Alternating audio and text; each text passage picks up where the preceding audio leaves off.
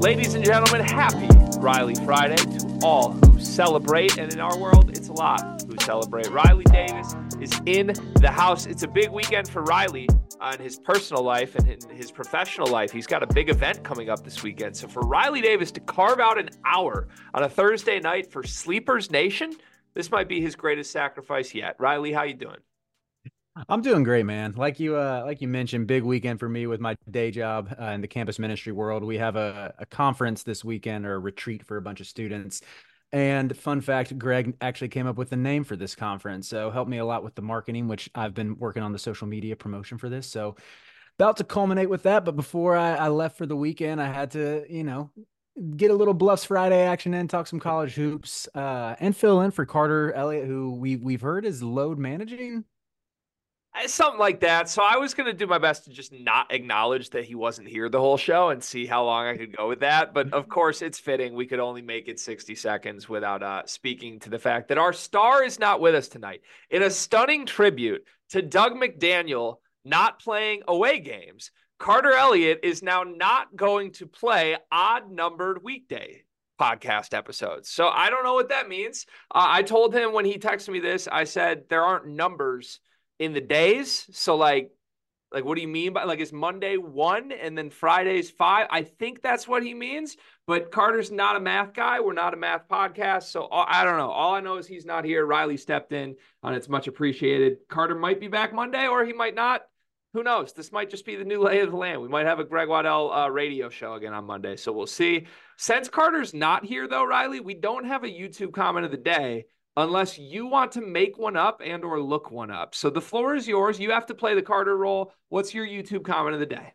All right, give me a second. I will be a man of integrity and look one up, but I wanna talk a little bit about Chips Ahoy and Carter. Obviously, that's been a huge topic of conversation this week. What's funny is I don't know if you and I have ever talked about this on the show, but Greg and I are both huge Chips Ahoy fans. That Hmm. would you say that's like a go-to like snack, go-to treat? Like if you happen to be at a gathering and someone breaks out some like Oreos, some Cheez-It crackers, not Cheez-Its, important distinction. It's a singular name. Some Cheez-It crackers, some Oreos, some Chips Ahoy, like maybe some Bugles. Like if you're getting like a blend of salty and sweet, how far down the list do you make it before you decide to pick up some Chips Ahoy?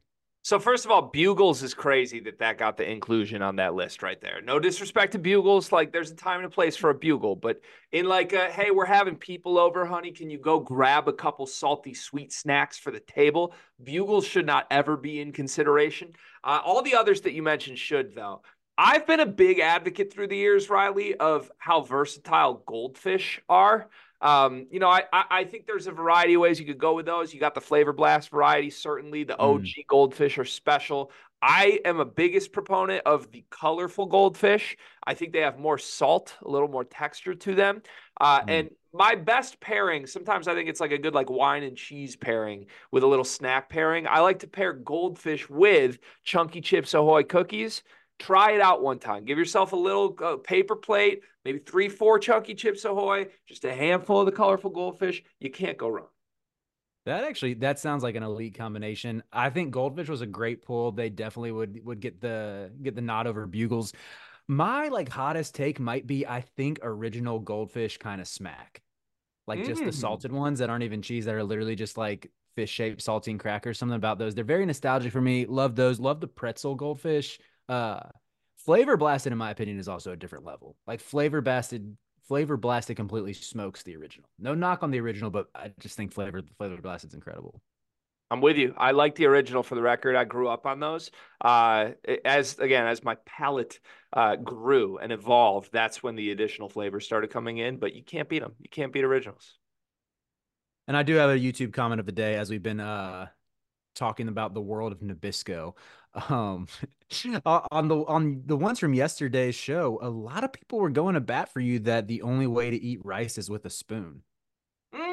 Nice. Love to hear that. I'm kind of there's literally like 5 comments on that yesterday's YouTube video saying that that's the way to go. I don't think I've ever really tried it with a spoon. I liked when I'm feeling especially cultured, I like to go with chopsticks, especially if it's an Asian meal.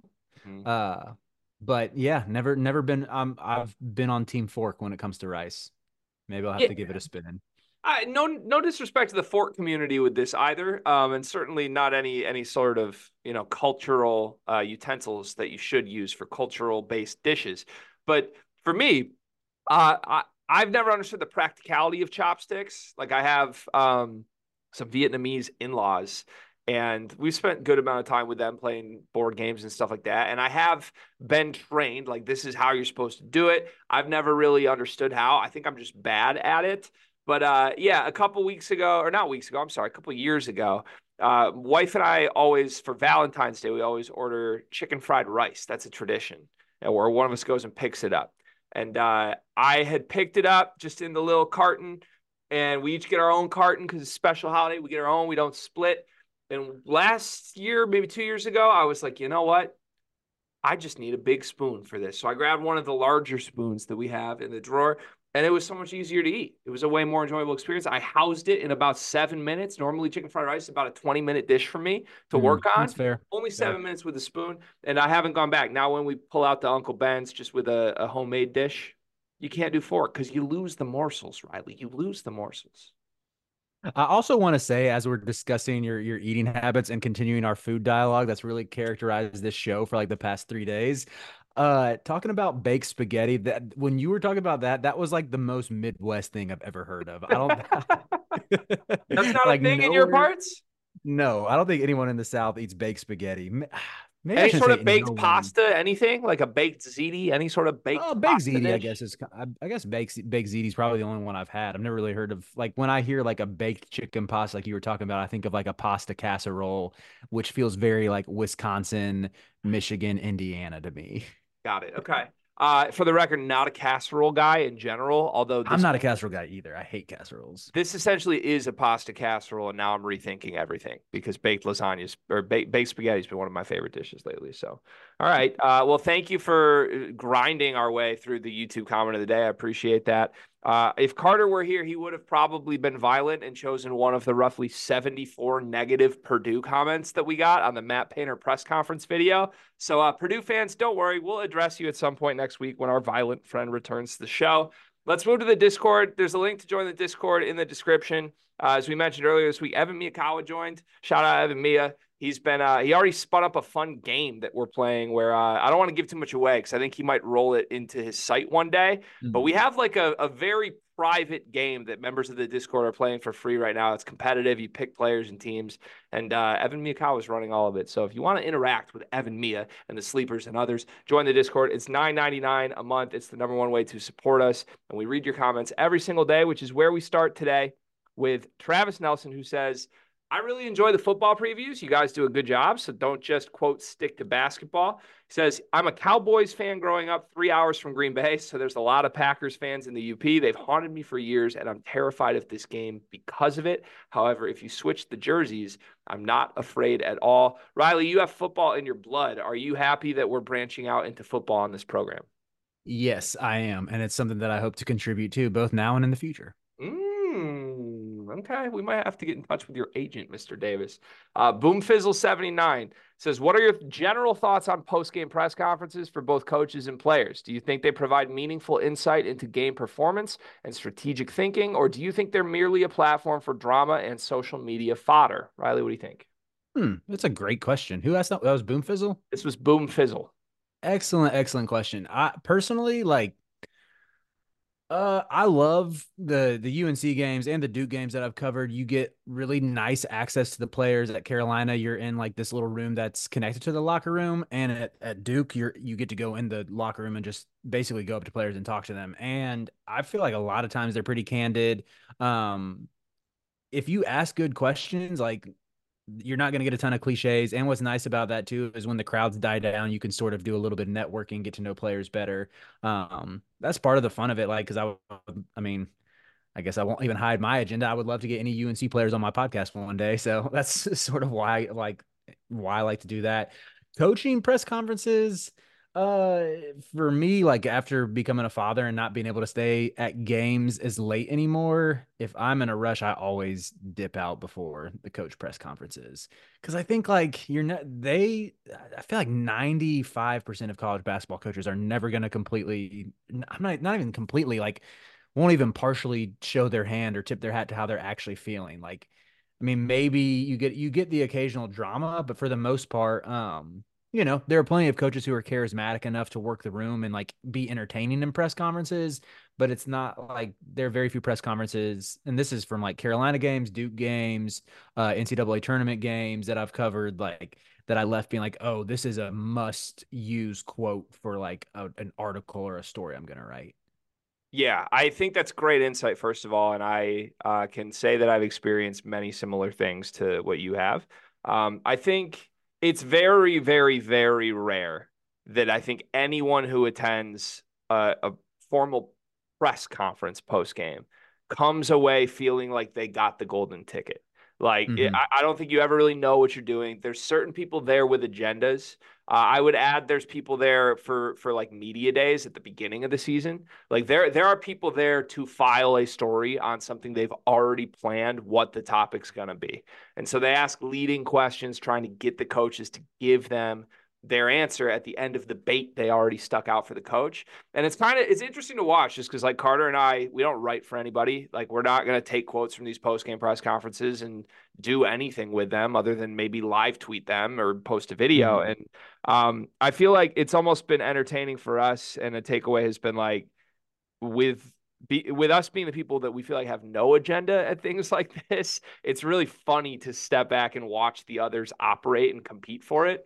What I will say, the value that I've seen from any of that stuff after games is in a locker room setting or in like a back hallway. Like at the Big Ten tournament, there's this huge tunnel and goes around the entire arena. There's all these offices. There's rooms where they have food and complimentary drinks for anybody who's working the game. And if you just camp out in the tunnel, like Mm-hmm. people have to walk right through it to get to their locker room. Half the time they're not with the media people. Half the time they're not with their coaches. So Carter and I have had plenty of interactions kind of privately with players and coaches alike in there. It's where I got to interview Chris Holtmann last year after Ohio State was winning a couple games. And that led to Chris exchanging some DMs with me in the offseason. So you really can build really nice relationships. And Mm-hmm. to your point, like the only time I've ever been in a locker room was after the Final Four game where UConn beat Miami. And Rob Doster dragged me in there, gave me a Field of 68 microphone. And I'm like kind of shaking because I'm looking around starstruck. Rob's like in with his fan program, UConn. And all of a sudden he's like, "You want to go ask Donovan Clingan something?" So I'm like, "Yeah." And I go up and I literally like had to wait 5 minutes, go up. He's 7'3". I'm sticking a microphone straight up to talk to him. He's in like a tank top. And I remember I asked him like, which I had thought of for a long time. I was like, "You're one of the best shit talkers in the country, and I don't think anyone realizes it yet. Where does that come from?" And I think like in a post-game press conference setting, most people would never even acknowledge that. Like if they're sitting Mm-hmm. next to their coach, they would just skirt it, say the respectful thing. But Donovan like smirked and lit up. It was like, "I get that shit from my dad." Like gave me a really colorful answer. So I think you can get more there than you can at the podium, and that's a great, great point from you. Yeah, Great question, yeah. Fizzle. I would say anybody, I'm sure people listening to this who want to get into this space, it's definitely still worth going to those post game pressers at the podium, get your reps in, like practice asking questions, thinking through good questions. I mean, I feel like that's a good life skill in general. This might be like uh life lesson time with bluffs. Just being able to ask good questions in general is going to bless you in your professional career, your personal life, etc. My favorite, the one great podium memory I had was at the NCAA tournament this past year in the first round. Um, I can't even remember the question I asked John Calipari. It had something to do with Sheboy after they beat, who did they beat in the first round? Can't remember if it was Providence, maybe. Yeah, it was. They beat Providence in the first round, and Calipari just like literally stared into my eyes. I felt like he was looking into my soul and just gave like the classic Cal answer that won me over. Where I was like, "I love this dude. I would run through a brick wall for this coach." Yeah, he was holding your infant, right? Your infant wasn't even there, but that's what Cal does. He goes on a recruiting visit and he's just holding the babies. Like Yes, he was holding your metaphorical baby. he's Yeah, incredible up front. I think our episodes without Carter, whenever it's just you and I, are going to turn into just life with Riley and Greg. And I think I'm going to enjoy that greatly. I don't know if it's going to be fun to listen to or not, but I like it. Thanks, Boom Fizzle, for the question. That was awesome. Fam says, circling back on my question for bluffs from last week, I'll hang up and listen. Yeah, he asked me, is North Carolina in the South and am I a Southerner? I think that was the question. I don't want to botch it. I said yes to both. Like North Carolina is definitely the South. There are parts of it that are like definitely bougier than what you think of. Like where this is not going to surprise anybody is where the Bluffs nickname comes from. Like where I grew up in Charlotte, is full of, at least when I was in high school, a lot of dudes who like wear camo and want you to think they're really country, but they show up to school in like lifted F-150s that like are clearly bought by daddy's money. Or like some of them show up to school to Range Rover, man. Like, oh, so there, but I still think of North Carolina as the South mainly because of the cuisine, Southern hospitality, the usage of the word y'all, like all of that to me points to the South. And that's basically why I would say I'm a Southerner. Like I'm definitely not like a redneck. I hope I never get labeled as that, but love being from North Carolina and we'll go to bat as it being a great state to live in. No, you're good South. And I don't mean to antagonize anyone. I want to be unequivocally clear. I love all parts of this beautiful country. But yeah, you're good South. There's definitely a bad South down there somewhere. And you are good That's South. fair. Yeah, I agree with you on that. Also, shout out to you for remembering that because I said to Fam in the Discord, I said, can you repeat the question? And he said he should have it on his prep sheet as part of the show. If not, we'll move on. So apparently you did. Shout out to Riley. Tristan Freeman says, in honor of Fam hating the word buddy, what are some nicknames you guys hate to be called? For me, it's boy or kiddo. Yeah, those are cringe, especially kiddo.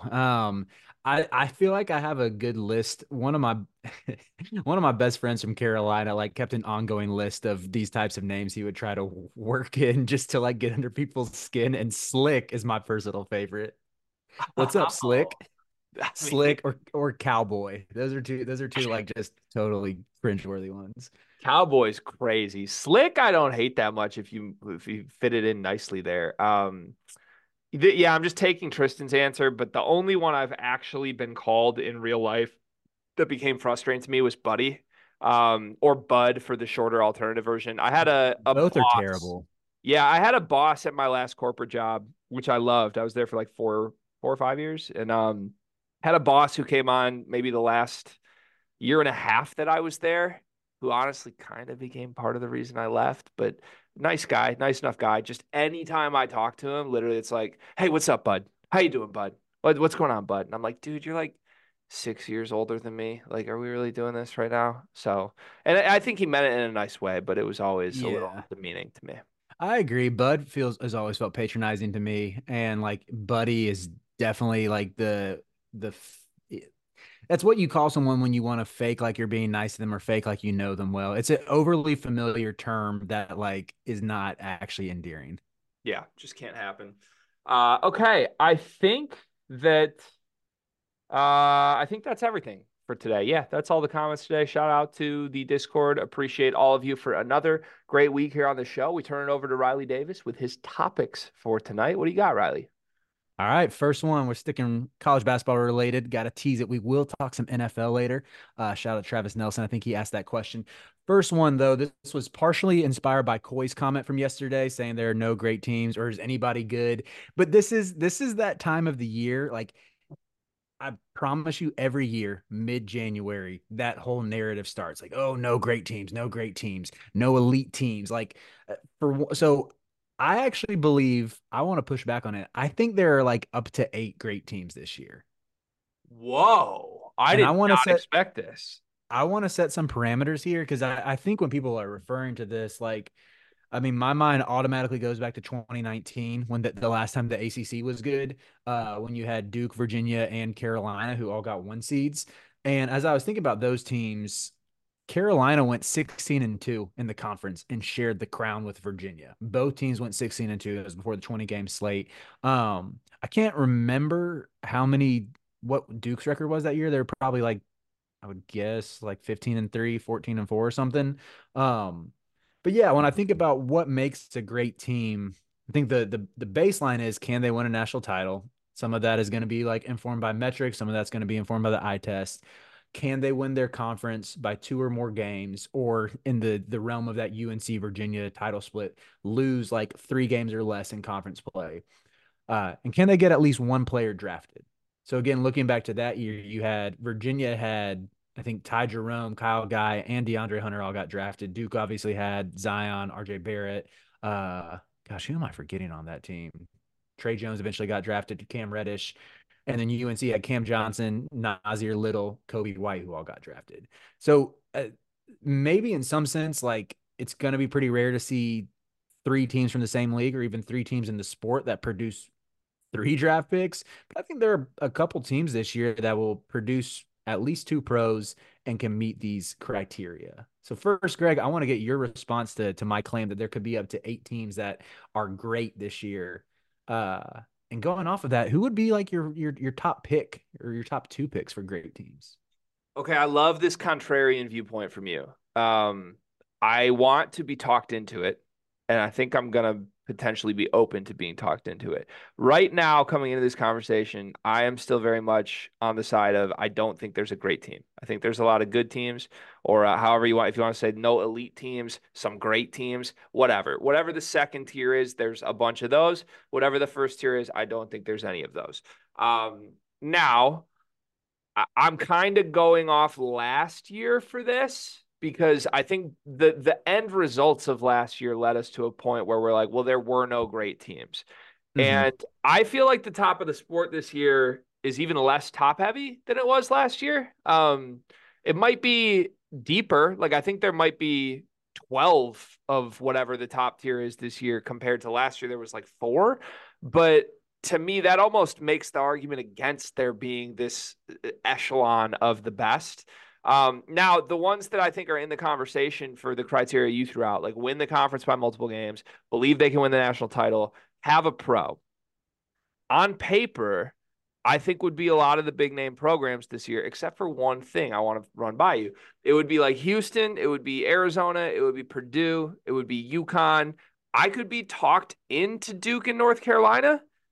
And then outside of that, I think it gets trickier other than Kentucky. Kentucky's definitely around. So I would say there's 7 I can believe in that way. With that said, you had it at 8, so I'm missing 1. And of those 7 I just went through, I think the first 3 I named don't have a pro as we're talking through it right now. I don't think Houston, Arizona, or Purdue have a pro. Purdue has Zach Edey, who Jonathan Givony is projecting as a lottery pick. Fair. But do we And really believe him, though? I don't believe that Givony is I don't believe that Edey's going to be a lottery pick, but I think I don't see how he's not a first round pick in a really weak draft class. Okay, that's fair. I believe he's going to be a long time NBA player.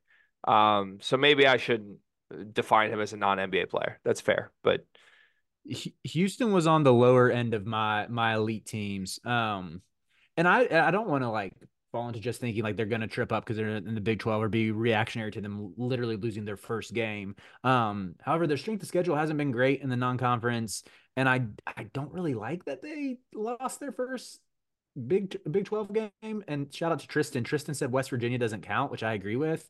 Like that doesn't exactly fill me with the warm and fuzzies that they just lost to, Mr. Schmedium Polo himself, TJ Otzelberger. Like, great coach Otz. That's not meant as a knock. I just have to at least hate on the appearance a little bit. But yeah, I'm not feeling great that they just lost their first away game in this step up. I think the teams that immediately came to my mind that I would classify as great, like Arizona, Purdue, UConn, are sort of in their own tier in my mind. Then right below them, I would put Kentucky, Carolina. Uh, the most controversial one I would say is probably Kansas because they just lost to UCF, but at the end of the day, like their resume is awesome, and I know that the metrics don't love them. They're 13-2 and ranked 19th on KenPom, which is insane to me. Like that's got like I don't know if we'll ever see that again. A Kansas team that starts out 13-2 through the first half of the season, that's that low metric wise. But again, I feel like you look at their wins and how they tend to elevate themselves in big games, and even how they win close games because Bill Self is still the best coach in the sport. Like I think I want to put them in the conversation. I believe Duke has a chance to be one of those great teams. That was 7, and then Houston was the 8th, sort of the lowest. I know highest on KenPom, but lowest in my mind for like, can they meet these great team criteria? Rapid fire me the 8 again, just so I have them all fresh again. Arizona, Yep. Purdue, UConn, Yep. Kentucky, North Carolina, Yep. Kansas, Yep. Duke, Houston. Okay. No Marquette. Definitely not. Marquette's losing to everybody with a pulse, like for the past month. No Baylor. Got a pro. Just don't trust the defense, man. Okay. Fair. No Tennessee. Curse of Rick Barnes until they prove it otherwise. I really like this Tennessee team. I think they're really, really good, and I wouldn't be surprised if this is the year where Barnes gets over the hump, gets to the second Final Four. But yeah, I just like I don't think their ceiling is as high as those other 8 Do we think Connect's a pro now that we're talking through this? for sure. I would consider Yeah. him their best. Like I would consider him another guy that's like I don't see how he's not a first rounder in this weak class. Yeah. I hope he ends up in a good spot because I would love to see like instant 16 points a game from him somewhere. Mm-hmm. Um, okay. I like your list. I don't hate your list. On Kansas quickly. 13-2, 19th on KenPom. You said something to the extent of when's the next time we'll see a resume like that be that low. Mm-hmm. Let me add to the conversation that Oklahoma is 13-2 in the same conference, one spot below Kansas. And I don't think any of us would complain about that because it's Oklahoma, right? Mm-hmm. Like if we put this exact Kansas team with this exact Kansas resume in different jerseys with a different logo, are we really doing this? I think so. When you look at the fact that they beat Tennessee and beat UConn, I know the UConn one was in Fog Allen, and I know that they looked pretty mid against Indiana, they looked pretty mid against Yale, and they looked pretty mid against Missouri, and they obviously looked bad against UCF. And they got that Kentucky one on a neutral too. I think that's what separates them from Oklahoma is the Kentucky on a neutral, Tennessee on a neutral, UConn at home. They start El Marco Jackson. Like, Hey, I've I, seen I've seen some like random dudes on draft Twitter who have El Marco a lottery pick. I don't agree, but he's uh, uh. but their pro is obviously McCullough. McCullough might be a lottery pick. No, come Maybe on. that's a bridge too far. But look at what Jaime like you're telling me that Jaime Jaquez is doing what he's doing for the Heat, that if McCullough gets drafted by like the Heat or the Warriors or like what TJD's doing, you're telling me you don't think McCullough can do something like that if he goes to a good No. organization? What's Jalen Wilson doing in the league right now? Genuine question. I don't know. Okay, fair question. I have no idea, but but McCullough can shoot and defend better. Ah, okay, fair. Look, McCullough's awesome. With the pro, I'm so a little surprised pros is part of your criteria for this. I don't dislike that it is. I think like the only time I really think about needing pros in the college game is when it gets to March. I think it was Titus years ago who had like a you need an NBA guard.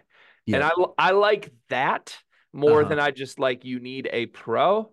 But I don't even know that it's necessarily true. I mean, I guess it was last year with UConn and Hawkins, but I think it's more just you need one really, really talented dude somewhere. And back to my thing, it's like I don't think Houston has a pro. Arizona, someone will end up getting there, even if they're not like a high draft pick, but we don't know who it Mhm. is. Purdue, it's Edie or bust, but like I don't believe in Purdue less because they don't have like an NBA starter on the team. So Right. it's I don't know. It's in a weird spot for the sport, man, because all these teams are great and qualify in your group, but I do still feel like they all have massive holes. Like I think we could go through all 8 of the teams you mentioned and point to a very real, very specific thing that is bad about that basketball team, which I don't think has been the case with at least 1 to 2 elite teams for most of the last 2 decades. Hmm. That's a fair pushback. And I will say, I think like part of the reason why this narrative exists is because people are expecting there to still be these squads that like play in a Power Five league and lose 4 games or less all season, like those great Ohio State teams, or like, I mean, of course, I think about the great Carolina teams of the late 2000s. Um, Even that Baylor team that won it in 21, which I would say very much meets the elite team criteria. They lost 2 games, but at the same time, like in a normal year, maybe where there's not COVID and restrictions on arenas, maybe they lose a couple more. Yeah, I just think that like we're not going to see those teams that are where you have pros staying multiple years like we did in the late 2000s. So and in some sense you like recalibrate what you see, but even with like the holes, like if you look at that Gonzaga and that Baylor team from 2021, the teams that were lost to combined 3 games all year, like could you find holes in either of those teams? Because I would say they both were elite teams. With Baylor, it's tough to find any holes on that roster. Gonzaga obviously had the Timmy defense conundrum, but Yeah, and even like Timmy was so good offensively, I wouldn't even like consider the defense a serious issue. mhm. Baylor, honestly, man, if I'm going through my last 20 years, Baylor's like my perfect basketball team on paper. I love that team so much. And they had like, they didn't have a great big, but they had physicality and toughness down low. They had shooting off the bench and shooting Mhm. and size off the bench. They just had dynamic ball handlers and unselfishness in the backcourt. But like, I don't know. That's not to say none of these teams are great, but like, Purdue, we still don't trust them. Like it's just between the ears and maybe physicality at the guard spot. And what do you do if they tuck their tail when you triple team Edie? Arizona, I know their defense rates out elite in all the Mhm. analytics sites. I don't trust their defense at all away from home. Like if you go through all their home games, they've held teams under 60 like 7 times this year. But then every time they've been on a neutral or just out of that gym, they're giving up in the 80s every single game. So I look, they play fast. It's not like even giving up 80 points means they're bad defensively, but it's just to me that's a big point of skepticism for me. Mhm. Houston, I don't believe in the talent of this team, even though they're number Yeah. one. Like I'm out on a team who Jamal Shed's your best player. I think you could go down the list of the others and it gets more obvious. Like, what's North Carolina's weakness? The one thing I'd say with Carolina is just the lack of athleticism overall as a team. That's Yeah. the biggest hole on the roster. I would really say the only like plus athletes are Elliot Cadeau, and I mean his vert's really high, but he lacks length to sort of maximize it.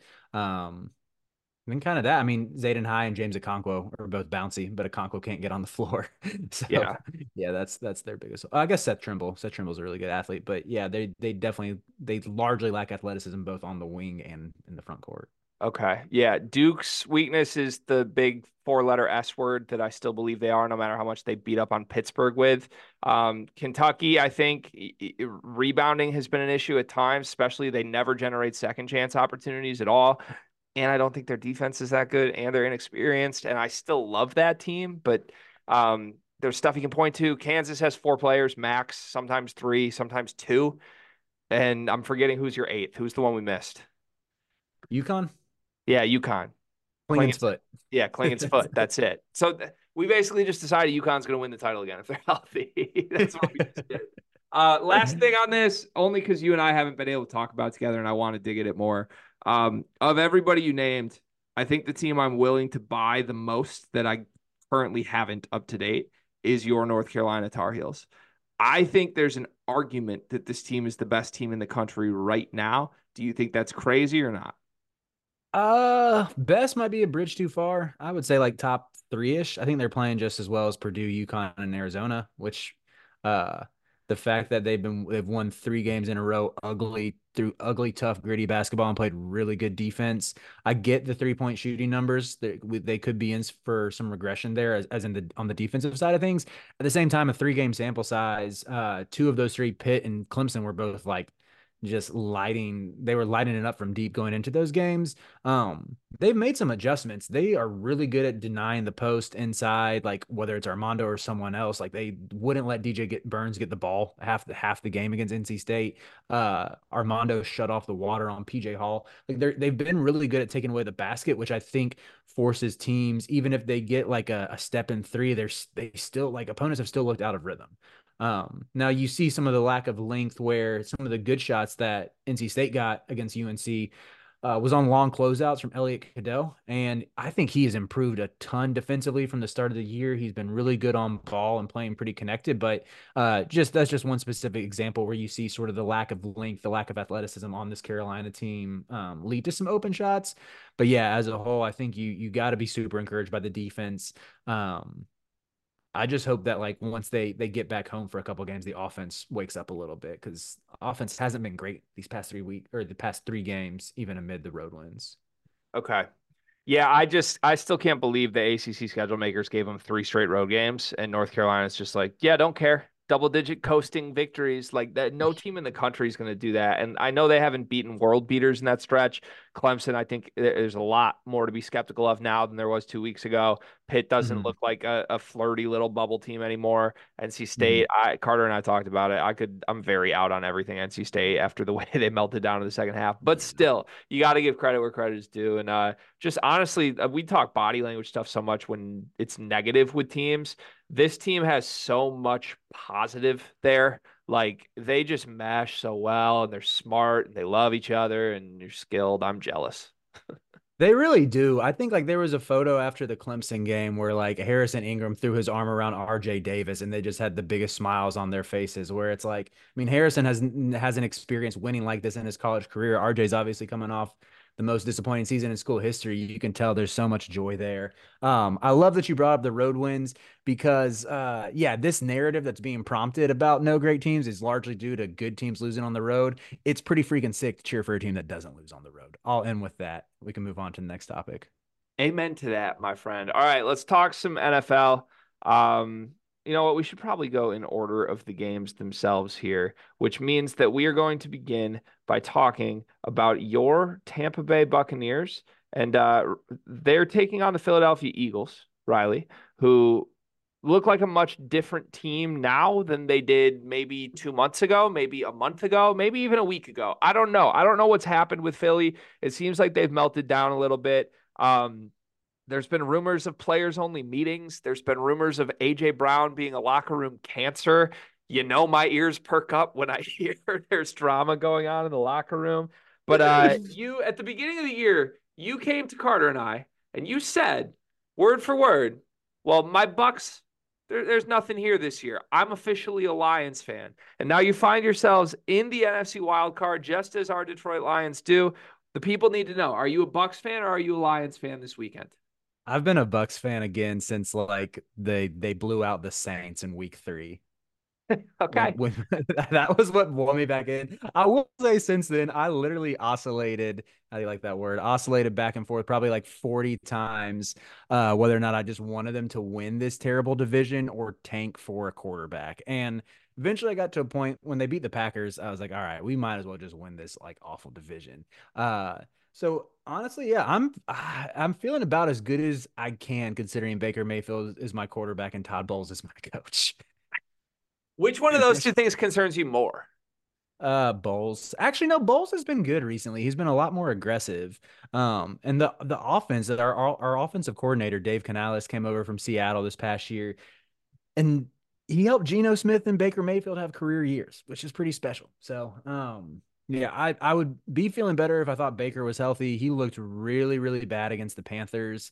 And I know what the numbers say. Like the numbers are hilarious about the Panthers that their like pass defense was kind of good this year, and that it was really their rush defense that was just awful when really it was like the pass numbers were low because teams could run on them. So that's where I would say, like, yeah, Baker did not inspire confidence in his really the last 2 games, both against the Saints and the Panthers. Missed Mike Evans on a what would have been like a walk-in touchdown in Carolina. So hopefully, it's a Monday night game, maybe an extra day to recover helps his. I think it's both his shoulder and the lower body issue. Because yeah, if he can be back to what he looked like against both the Packers and the Jaguars leading up to those last 2 games, I would feel really confident that the Bucks get the win. I mean, because the Eagles have looked awful and it's in Tampa. Interesting, spicy. I just realized I got it wrong too. I thought this game was the Sunday afternoon game, not the Monday game. So I Yeah. completely led that in wrong. So okay, here's where my head is at.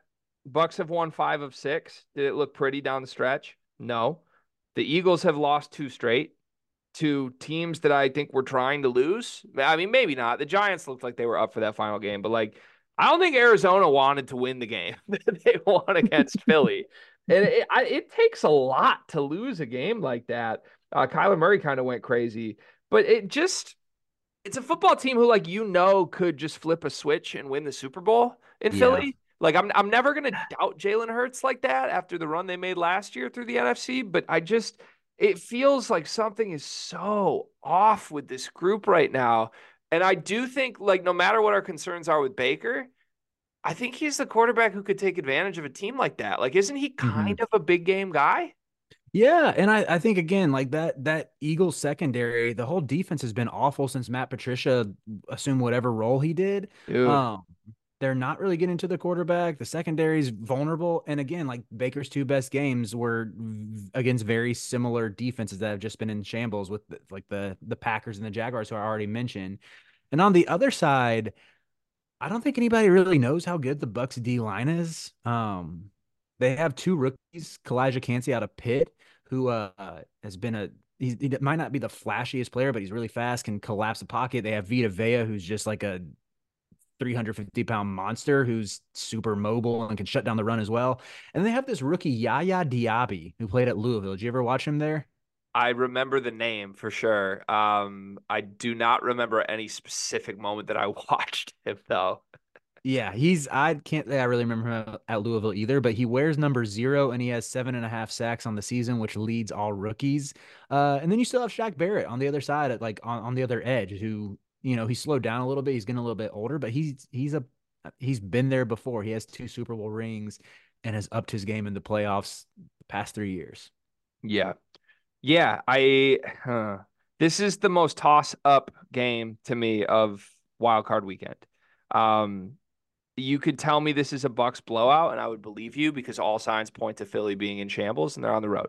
You could tell me this is a Philly blowout, and I would believe you because at their best, I think they're the best team in the NFC, other than San Francisco. But I still think if both teams played their A plus game, I think I would trust the Eagles, as crazy as that sounds. It's kind of crazy. Well, is it though? Is it though? Because like AJ Brown hasn't been that guy in like a month, dude. I know, but the A plus game assumes that he is.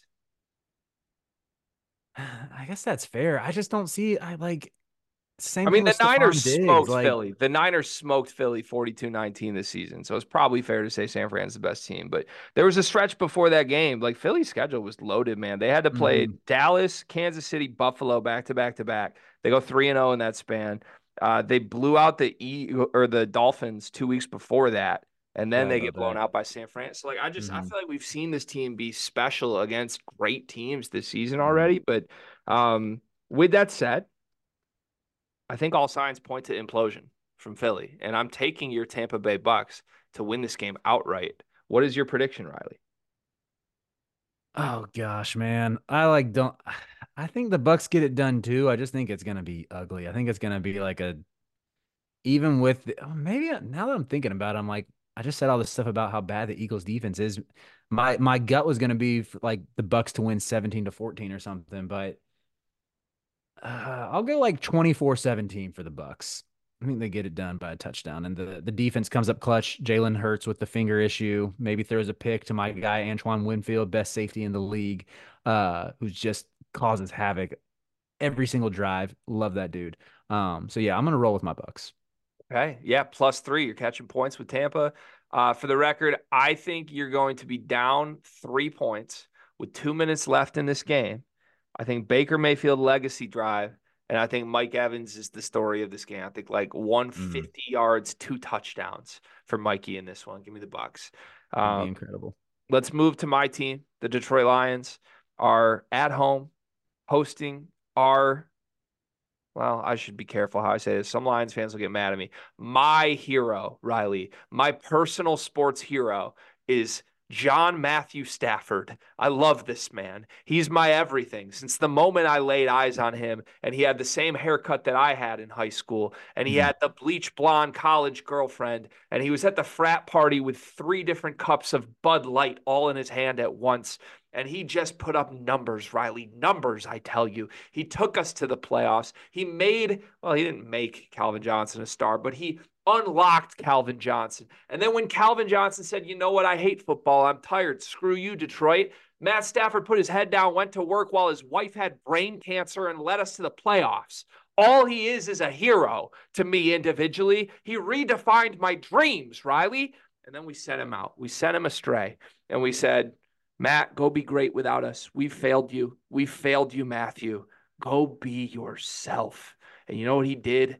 Riley Jerome Davis, he went straight to the West Coast. He went to California. He got the sun. He got the rays of light upon him. He won a Super Bowl in like 3 months because he's that good, is what he is. And now he's the first boss, not even the final boss. He's the first boss for my Detroit Lions in our first home playoff game since I've been alive. I've spent all week trying to process this, and I can't, Riley. But before I throw it to you, I just want you to know one thing. I'm going to be in the building, baby. I will be in the building. I will be in the building. Riley, what should I be afraid of in this game? Kyren Williams, Puka Nacua, Cooper Kupp. Ah. I think like what as I was thinking about this though with with why I kind of like the Lions in this game. I think the Rams are really good. It's not a knock on them at all. But you always hear the cliche like, oh, teams that can run the ball, they win in January. The Lions can do just that. I mean, Jahmyr Gibbs has been awesome the second half of the season, and they still have another dude who can pound the rock in David Montgomery. The only counter I would say to that, like, does it matter as much when you play in a dome? What are your thoughts on that? It I still don't. should when you consider teams are worn down, but yeah, what's your take?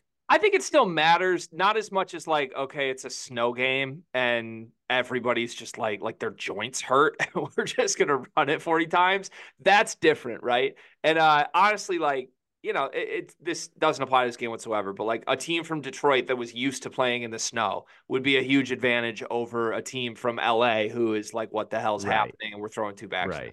That's not gonna happen in this game. With that said, I can tell you, I mean, I'm sure all home playoff games are crazy. I can tell you from personal experience from 3 days ago, this place is going to be insane.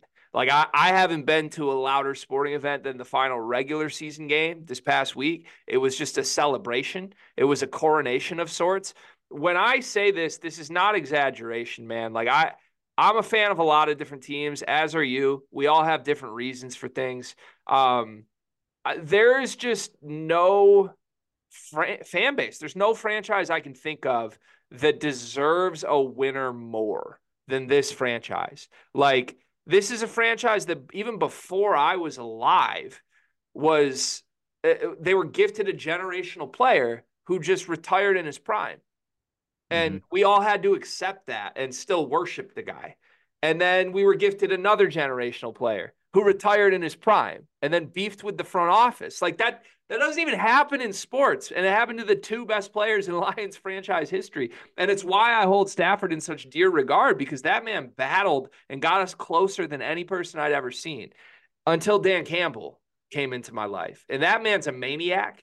He is 100% real. Like there's no shtick involved with that man. He's dead ass serious. And it's powerful, man. It's truly powerful how he has a group of 30-year-old guys behaving like they're high school freshmen and believing in something again. And he has the whole city believing in it. And you can feel it. Like you can feel it when you walk to the game. When you're at a bar an hour before the game, like this entire state is just so desperate and wants to be a part of helping everybody get there. Jared Goff said it. It's like, I just want to help this city win. They're not talking about the team themselves. No, it's like this city deserves one. So I think this is going to be the wildest home field advantage I've ever seen, that I've ever been a part of. If last Sunday was any indication, it's going to be insanely loud. I think it's going to be really weird for Matt too. Like Matt, it was a really amicable split. Like Matt didn't ask for a trade out. The front office kind of came to him and was like, look, dude, we need to rebuild. You're too good for this. Like, let's do this. And Matt accepted it more than he wanted it. And I think it's been hard for him. It obviously wasn't hard when they won a Super Bowl, but I'm sure this year has been hard for him watching a team finally get over the top without him. And I'm sure he dreads the situation he's been put in, quite frankly. But I don't know. It's going to be weirdly emotional. And in a weird way, I think that could hurt Detroit. Like, I think the fact that it is Matthew Stafford is going to, one, be hanging over the whole game. And if Matthew Stafford comes out and hits Cooper Kupp for an 80-yard touchdown on the first play of the game, I think that entire stadium's guts are going to be ripped out immediately. Yeah, I think like this is sort of a you mentioned a Baker Mayfield legacy moment. I think Stafford already has a good case for the Hall of Fame. Oh, he's there. He's there with all the. He's top five in so many things. He's there. Hmm. But like going to your old team in their building and beating them is sort of like a moment that kind of gets you over the top and leaves no doubt. Mm-hmm. And that's what I would find a scary moment. I think at the same time, you have this great Rams offense that exceeded expectations that, really going into the year, this team looked like one that was still in a terrible I almost said calorie sap, terrible salary cap situation. Unless I'm mistaken, unless they got that figured out, I think they were still kind of in cap hell. That a lot of people thought were gonna be one of the bottom dwellers in the NFC, and they've gotten hot. They've figured it out. Simultaneously, you have that a Lions defense that it kind of seems like they've been faltering as of late. I mean, correct me if I'm wrong there. The defense has definitely shown a lot more cracks recently. Yet at the same time, I still feel like y'all just have guys on that defense who are big time players or can come up with like clutch plays. Like I still think about that Vikings game, and granted, I know it was against Nick Mullins and the Vikings where you had what, 4 interceptions and a couple more turnovers forced.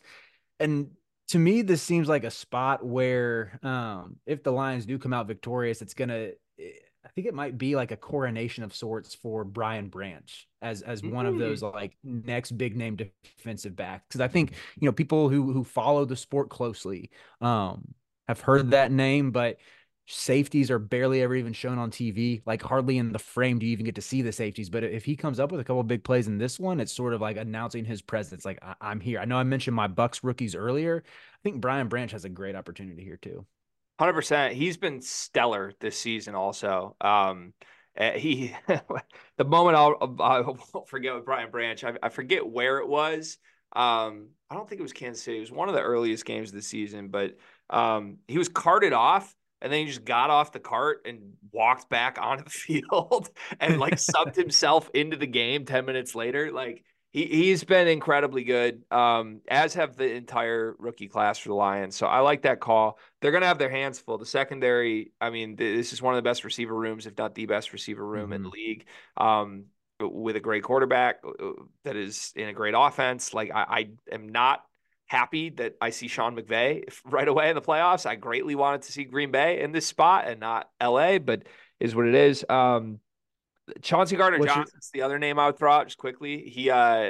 We ripped him from Philly, and he's a guy who obviously has Super Bowl experience, and he's sort of assumed the leader role immediately this year. Gave the team a swagger, I think, just personnel wise, they didn't have. He's the guy who introduced the ski masks early in the season, if you remember that little viral moment before they lost to Seattle. But they had him in the just in the locker room this week. They were like, "Is this the type of game that gets your juices going? Because that's why they brought you here." And he looked at the reporter and he like shook his head in disgust and was like, "You think they brought me here to make the playoffs? They brought me here to win a Super Bowl."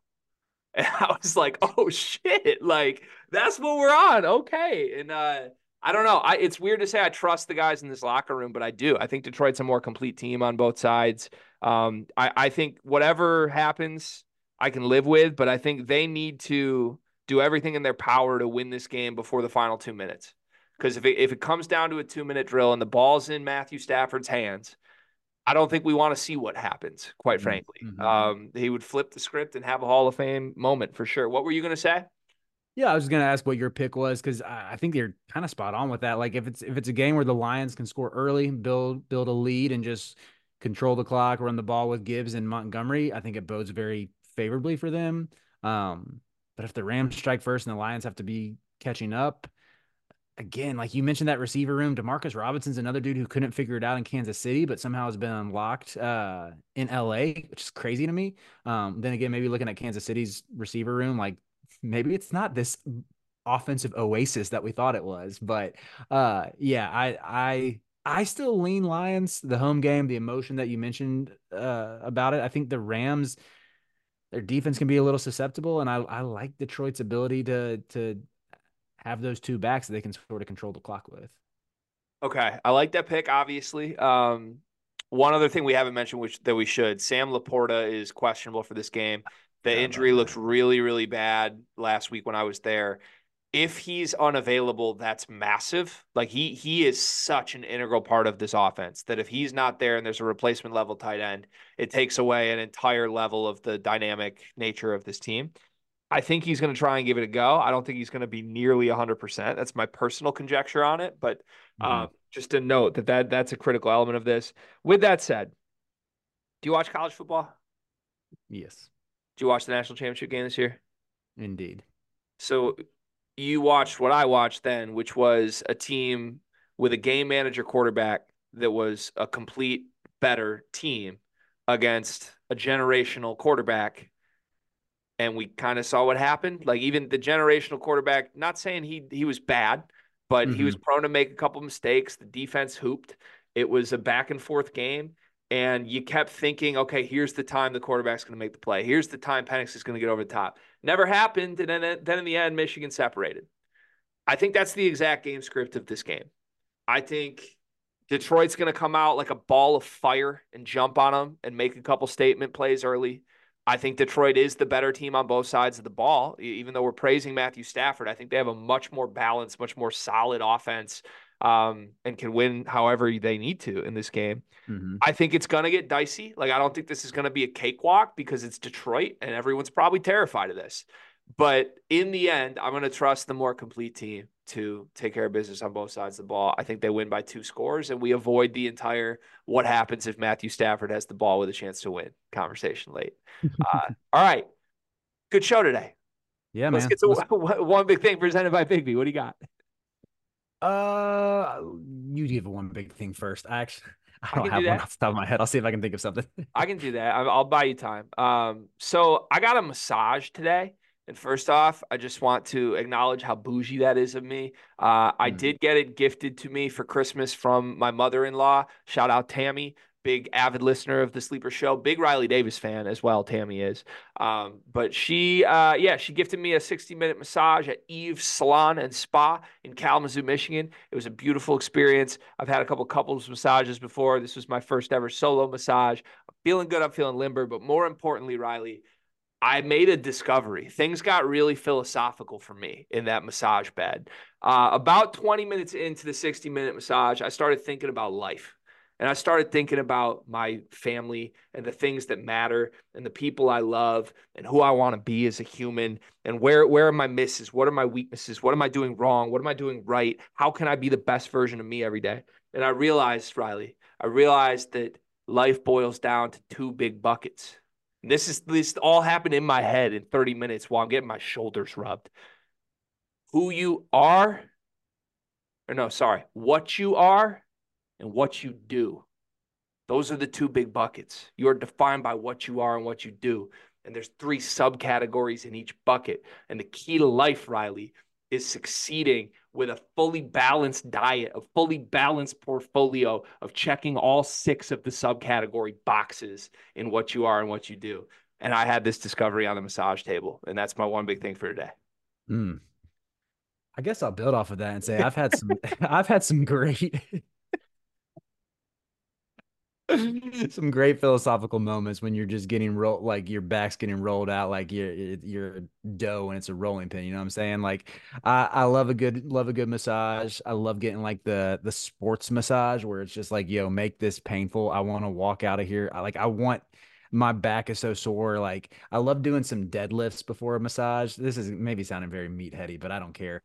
To like really maximize the soreness and then get it all rubbed out. But yeah, I feel like I've had some great I mean, I'm a man of faith, some great conversations with God on the massage table. It's just a great time of self-reflection. So I'll build off that as well and say foam rolling. If you don't have that as a part of your regular routine, especially if you're active, make sure you work that in. Good foam rolling, good stretch session. I think I've sort of been doing a little New Year's resolution bit for my one big thing. So yeah, that's my tip today. Look up some It's good good. foam rolling exercises. It's good. This probably comes as no surprise to anybody. I've never foam rolled.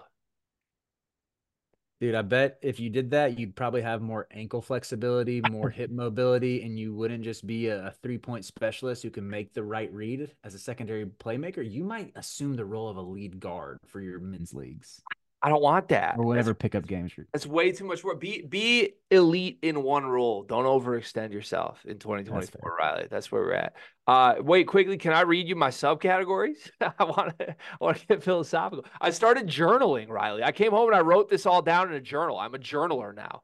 All right. Just make it quick because I have to hop on the pot as a roof. Oh, Jesus. Karabatsos can wait. I'm giving you the keys to life, Mitt. There's three subcategories, Riley. The subcategories for who you are or what you are these: be kind, be great, and be there. Be there is a great one.